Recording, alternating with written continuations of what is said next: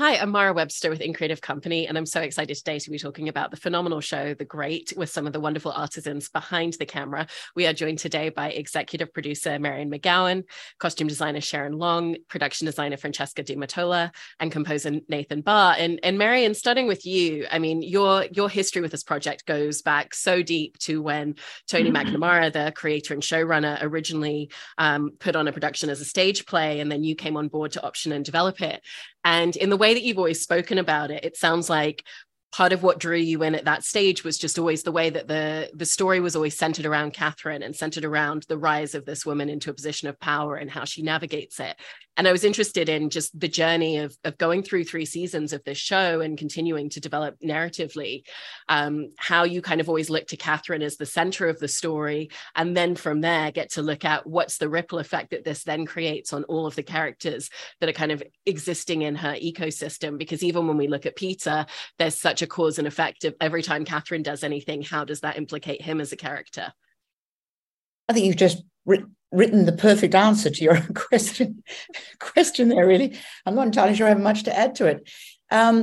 Unquestionably, the thing that appealed to me about the play when I first saw it and why I optioned it was because of it tells the story of a female character who positively affects the world around her.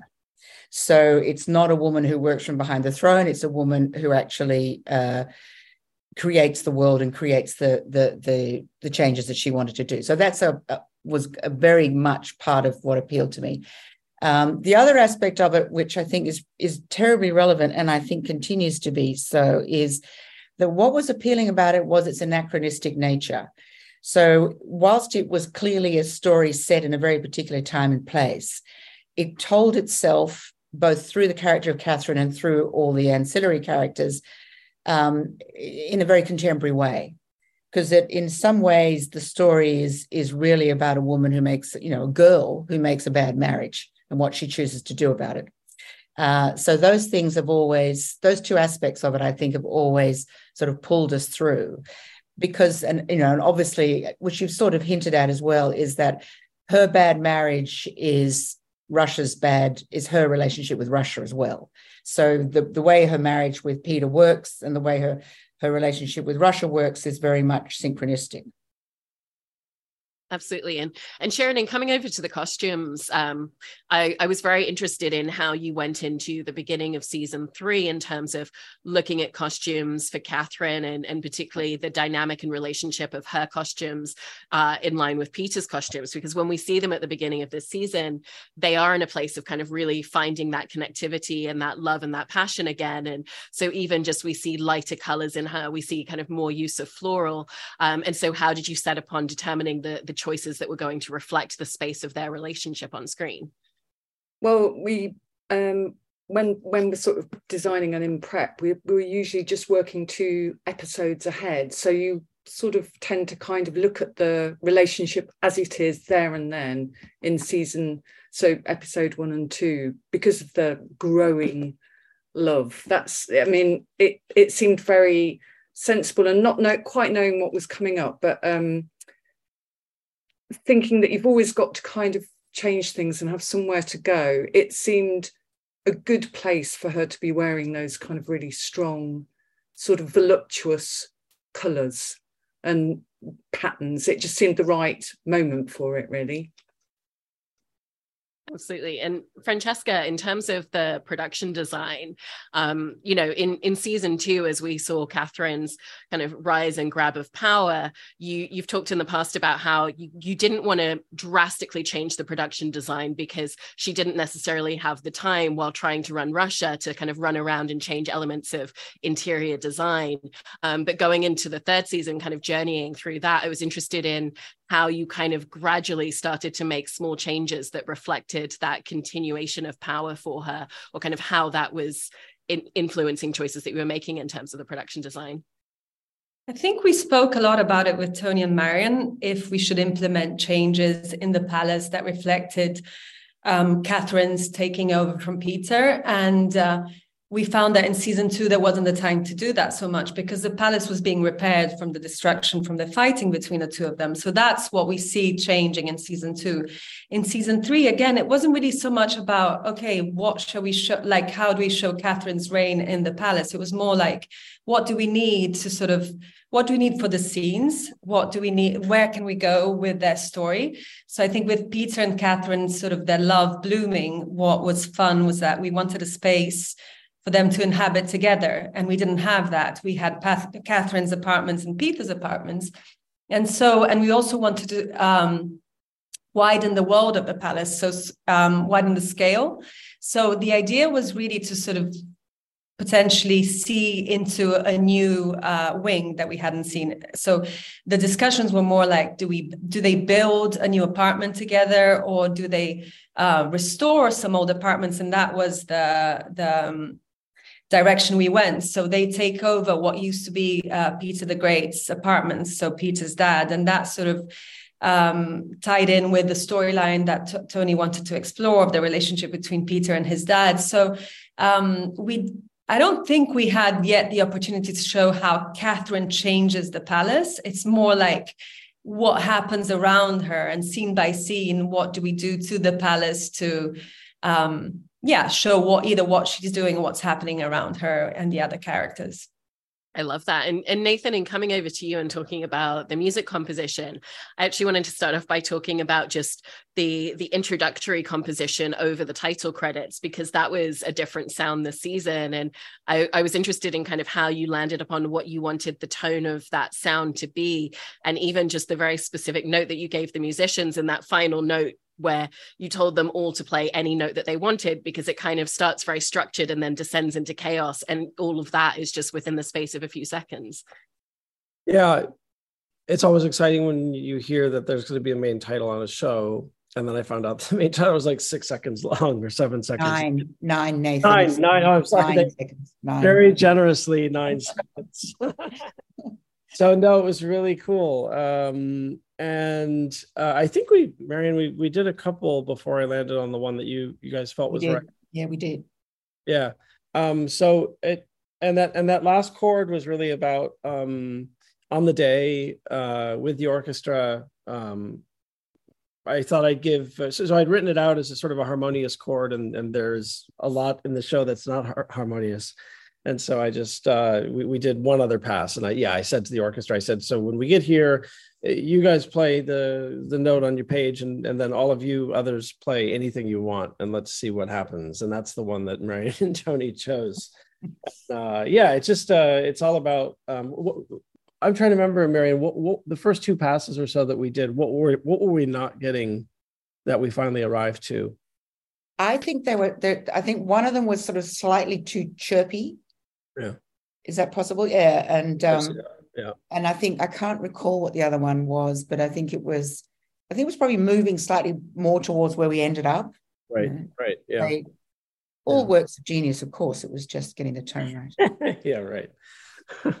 I love the idea that you got them all to play a note like that. It's fantastic. Yeah, it was fun. It was like one of those great little last minute, just spur of the moment. Oh, we should try this. And I love that you guys chose that, because I did send over both versions. So I love that you chose that one. Yeah. No, it was good. It was very good. I feel like it hits the narrative structure of the show on the head completely, just that final note. Yeah. Play whatever note you want. Yes. Exactly. And Marian, for you, kind of going into season 3 of this show, it's a show that's always had such a distinct and such a unique voice from the very beginning, from those first few seconds of episode 1 in season 1. But it feels like it kind of really trusts the audience at this point to kind of come along with the journey. And so how have you found that the audience understanding and being a part of the language of the show has really evolved and grown some of the creative choices that you're able to make on a series like this? I think there are probably 2 aspects to that. One is that by season 3, you kind of understanding that the audience is getting what you're trying to do. But the other thing is we're understanding a lot more about our characters and our world as well. So that's both liberating and exciting at the same time, because you can sort of, you realize that you've got more, you can flex your muscles more, you can let the characters move in different directions. I think it also in season 3 gave us the opportunity to explore all the other characters in a much more, interesting way. They all had sort of their own stories. They all had their own character. Not that they didn't in the previous seasons, they do, but it certainly allowed us to expand that world. The possibility, sort of when you're thinking about it, you're looking at this sort of landscape, so to speak, and it's got a lot of characters and a lot of people a lot of elements that you can play around with. Yeah. And Sharon and Francesca, when it comes to research elements for visual aspects on screen, I wanted to ask you about that in regards to the fact that the show does open up that creative freedom of it is a period piece, but it also has a modern lens. So you don't always have to be completely rigid in terms of the structure and how you're creating certain choices. And I was interested in kind of like how you both find your starting point of what are we going to research, because it doesn't just have to be specific to Russia at that time period. And kind of once you start kind of going large scope, how you then start to narrow down the choices that you're making. And Sharon, maybe I'll come to you first. I think this time for when I was researching actually the 18th century, I looked at drawings rather than paintings because there's so much more movement in sketches and they're much lively. It gave me much more information on how they wore their clothes rather than what they were wearing, which is kind of what I thought would be important, lifting skirts and kind of creases, not having corsets on all the time. There's lots of information in these little drawings, and then quite a lot of fashion references. Depending on it depends on what the costume is, and I researched for each costume independently. So rather than just block research, it has to be each person and each character. I love that. And for you, Francesca? I think in my case it's really scene oriented. So depending on what's happening, I mean, of course, like when preparing season 3 and deciding to build new sets, there was specific research that went into it, but it was more about understanding what scenes we knew as much as possible was going to happen within those spaces and how we could structure the architecture and think about the space. So therefore, I start from what's on the script and then delve into my research. So it's not specifically looking at Russian palaces or anything. It's just so if there's something like, for example, we built a big new hall, a games room, and I knew certain scenes that were going to happen in there. And so I just thought there's an element of voyeurism that could happen in that room. So I was at one point discussing with Tony and Marian, should there be frescoes on the walls? Should there be like people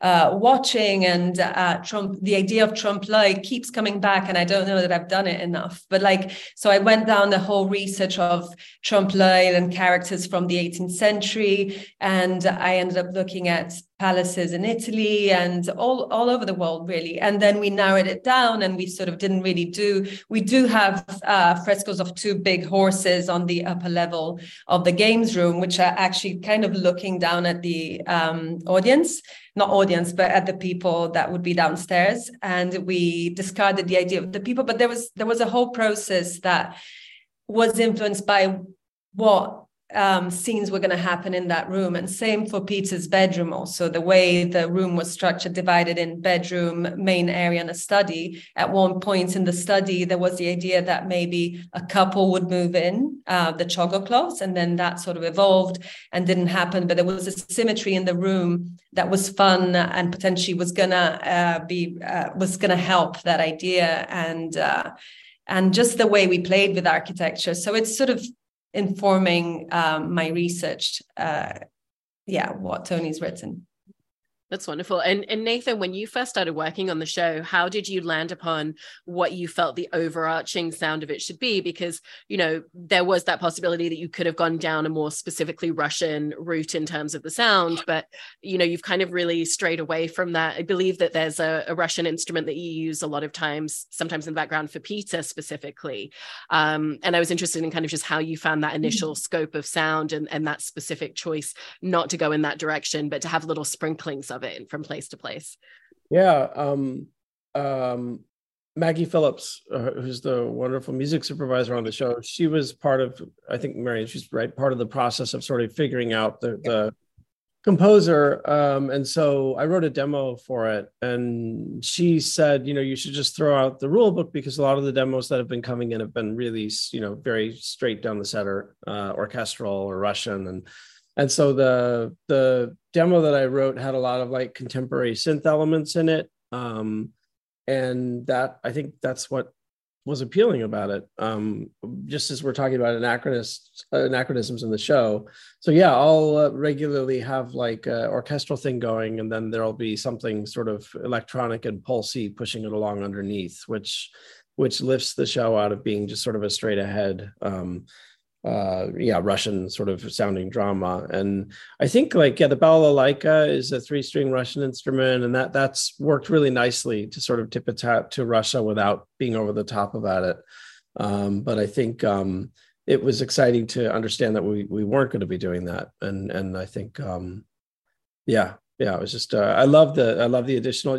There were these albums back in the 70s by Wendy Carlos, like Switched on Bach, it was called. And she did all these wonderful arrangements of Bach on synth and like Moog synthesizers. And so certainly this is sort of a nod to that a bit. It's really fun to watch period things going on with contemporary sounds. Great. And Marian, in talking about spoiler territory for season 3, I wanted to talk about the decision of when and where Peter's death was going to occur in the season, because it sounds like there were a lot of conversations with Tony about where does it feel right narratively to execute this in the story. Does it come at the end of the season? Does it come near the beginning? Does it come somewhere near the middle? And I was very curious about what those conversations looked like, and ultimately what it was that led to that final decision of, if we put it in the middle of the season and we put it partway through, then we get to explore the after effect of Catherine in the remaining episodes of the season. I think angst-ridden would be the correct phrase for almost all of those conversations. I mean, it's extraordinarily difficult thing to do, of course, sort of allow one of your central characters to exit your show and consciously do that, because we knew about Orlo, and that he wanted to leave, and we sort of organized that. So that was a sort of much simpler decision. I think the deciding factor was primarily allowing the series not ending with it, gave us more freedom as regards the other characters, as regards the effect of the demise, all those sorts of elements. We could explore those for 4 or 5 episodes, if it occurs where we put it in the final show. So that certainly became critical for us. And it was also, what it then allowed us to do was, in a way, to explore grief in a different way as well. So instead of, keening and acres of, ponds and ponds of tears, we got to explore that in another way as well. So that, plus the effect on the rest of the court and how it, the ramifications. So, but yes, it was an angst-ridden decision. It was definitely an angst-ridden decision. I mean, it executes. But you don't know. The bottom line is, sorry, I interrupted you. The bottom line is you don't know. You don't know how it's going to fall in a way. So it's very much a gut instinct. Yeah. I mean, I think it works really powerfully with where it landed in the season in the end. Oh, good. Good. And Sharon, in terms of the costumes for that episode, and just even looking at the, again, going back to that like synchronicity between Catherine and Peter in that moment, where you've got him in the darker furs and her in kind of that white leopard fur that's kind of reminiscent, but there's also such an innocence to putting her in kind of a white kind of like cream palette in that scene. What led you to those specific choices for her costumes, and then the relationship between both of theirs and those final moments together? I think there was quite a few conversations. It had to be it was a very important moment. So there's quite a few conversations with Tony and Marian about what it could be that would read. They had to look sort of beautiful, and to make the death even more tragic. And I did think that being the only time that she wears an animal print, and they're kind of coming together, and she's trying to sort of lure him back to the palace. And that and them still, you know, coming together, but they're still the kind of opposites of each other, was the way to go. Sometimes I don't quite know how it comes to the decisions. There's lots of conversations looking at you know, and there's reasons coming from, you know, different people, from Tony or Marian, for not using one thing. So you end up, you know, going in a different direction and sort of seeking that. I think funny enough, I think Peter's costume was the first to have decisions made because of the repeats. So the fabric had to be made for the show, because there was nothing. He had to be wearing a uniform because of the plot lines and the storyline. He couldn't be wearing a uniform like anybody else wears a uniform because he's Peter. So finding a fabric that would do that and be the uniform and be Peter was quite tricky, and we ended up getting it woven ready for him. So that was an early decision that then, you know, brought the fabric in on time. And Francesca, for you, he had to look good in the water as well. Did you do any water tests to see how it was going to look, since you just mentioned that? Yes. And for you, Francesca, for you and your team, once you kind of looked at the script and looked at the detailing of a scene like that, what felt important to you in terms of the landscape that you wanted to build around such a monumental moment in the show? I think for us, it was more of a technical challenge on how to achieve and how to go about the build of the frozen lake. And creatively, I mean, again, there was a lot of conversations where and how and what is the landscape. I mean, I think the ice was always there. It sort of went somewhere else and came back to the ice, and the idea that conveyed a more dramatic landscape for what was going to happen. And for us, just filming that in August, I think it was August, but it was summer anyways in England, but still it was quite hot, and just creating the ice, because we did build a portion of that lake, and our scenic team did an amazing job, but it wasn't that straightforward, and we built it twice, because it just technically changes when Elizabeth goes back to look for Peter's body, and so it was a fun challenge and just a very different build for our show. And we all really enjoyed and struggled, but enjoyed it a lot. And similarly for you, Nathan, how did you land upon the specific sounds that you wanted to reflect kind of that? And then how did it influence the way that you looked at the rest of the music composition in the preceding episodes for Catherine? I think it's so beautifully shot, and I was so interested to hear about the water test with the fabric, because it looks so amazing. So yeah, I guess that makes sense that you would test. There's like a beautiful ethereal, you know, look to Peter sinking down, and so I think that's how we kind of landed on a slightly ethereal sound for what's happening in the score in that moment. And in terms of like the way it didn't really shift too much the remaining bits of the season. I mean, the music in the show is so much about transitions. You know, it's such a quick show. It keeps you on your feet at all times, and the music is there to help make all the short, you know, really quick turns in the story. So yeah, not much changed after that. It'll be interesting to see, hopefully, if there's another season where the score will take us. The other thing, just to add a little bit to Nathan's comments about the ice lake, the thing that his music does so beautifully in that lake sequence was melded with the sounds. So the wind. So I was just complimenting you, Nathan, on the way in which the music on the icy lake melds so beautifully with the wind sounds, so that you're never quite sure where the music ends and where the sound starts. So that was very important to us, and it was beautifully done. I just wanted to add that. I mean, you're talking there about kind of like quick emotional beats and turns. And in terms of the music composition, when you step back and you look at that in the episodes, there's so many moments where you're creating these really powerful emotional beats in just a matter of a few seconds in terms of what you've composed. And so what are the challenges that come with having to create multiple pieces of music throughout a singular episode, and also looking at how do I use maybe 5 seconds, maybe 8 seconds, maybe 10 seconds to really capture everything that's going on in this scene? Yeah.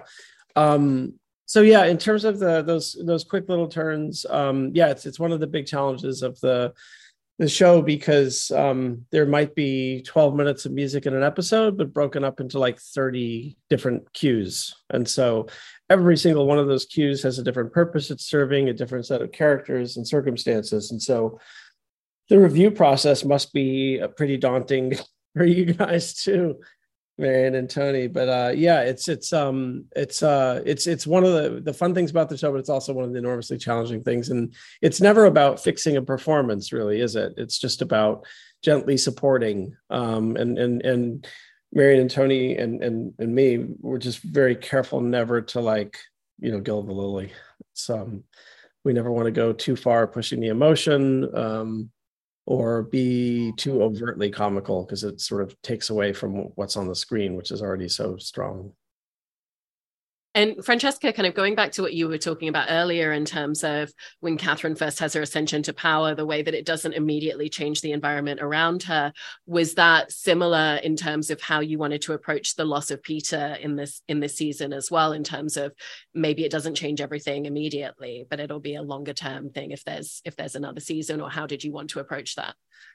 Definitely. I think it all goes, for me at least, the way I see it, it's so much about her journey and the other characters also like reacting to what has happened. So it's quite intimate, and again, it's plot led. And the scenes that we had some really big scenes, like the play, for example, which was that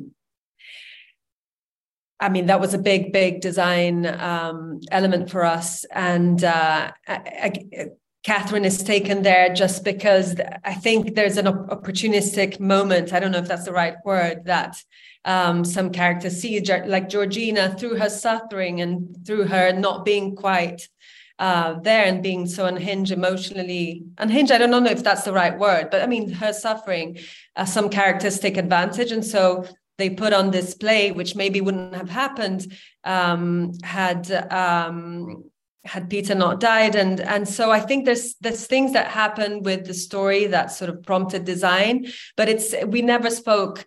I don't think we did speak, Marian, about, the palace now should change. She doesn't have it. That wasn't in our heads. And so it's potentially something that will happen in the future. But again, it's like, there's always something big happening in the show, so it's difficult to show I just feel like the Catherine is not someone who's interested in the looks of the palace that much. If she's building a new salon, there's a reason behind it. It's to celebrate women. So, for example, in season 2, when we had what we called Shakey's salon, which was a salon where the walls were covered by portraits of women of court, there was a story reason behind it, and it wasn't decorative per se at all. It's never that. However, I think aesthetically, we know now what works well for the shows and the rooms. And so we can react quite quickly with what's on paper, and suddenly we're creating a new room and it's just happening. And we don't even know, there isn't a long prep, but we're able to do it because there's an aesthetic that I think we landed upon 3 seasons on. Do you agree, Marian? I think it's... I do agree. Yeah.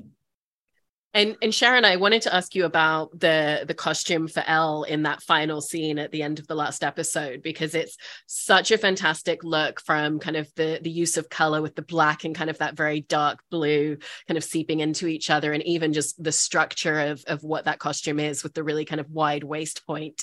And so what kind of process led you to, these feel like the right colors for her emotional state, and this feels like the structure of the costume that we want her to be in for a scene like this?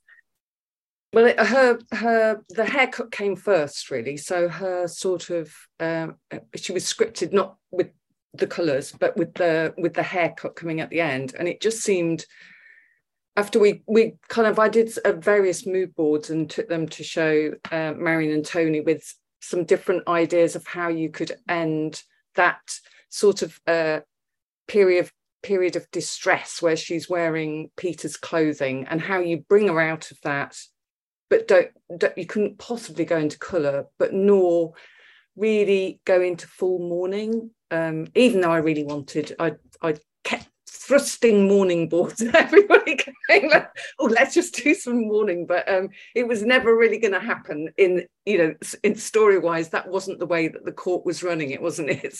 It's a world of its own. So that just seemed the perfect end, really, that it should be so simple.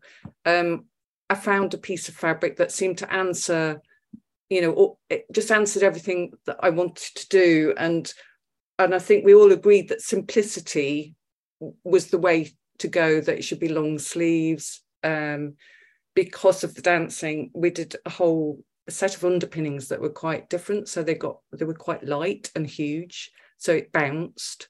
But I love that. Oh yeah, I love that dress. I love that end sequence. I think she looks great.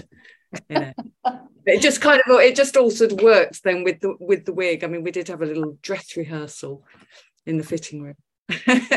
Amazing. And Marian, for you, once you knew that was the cumulative scene of the season, because it's such a fantastic one, what felt important to you to really kind of communicate in all the different creative choices that were coming together for a scene like that?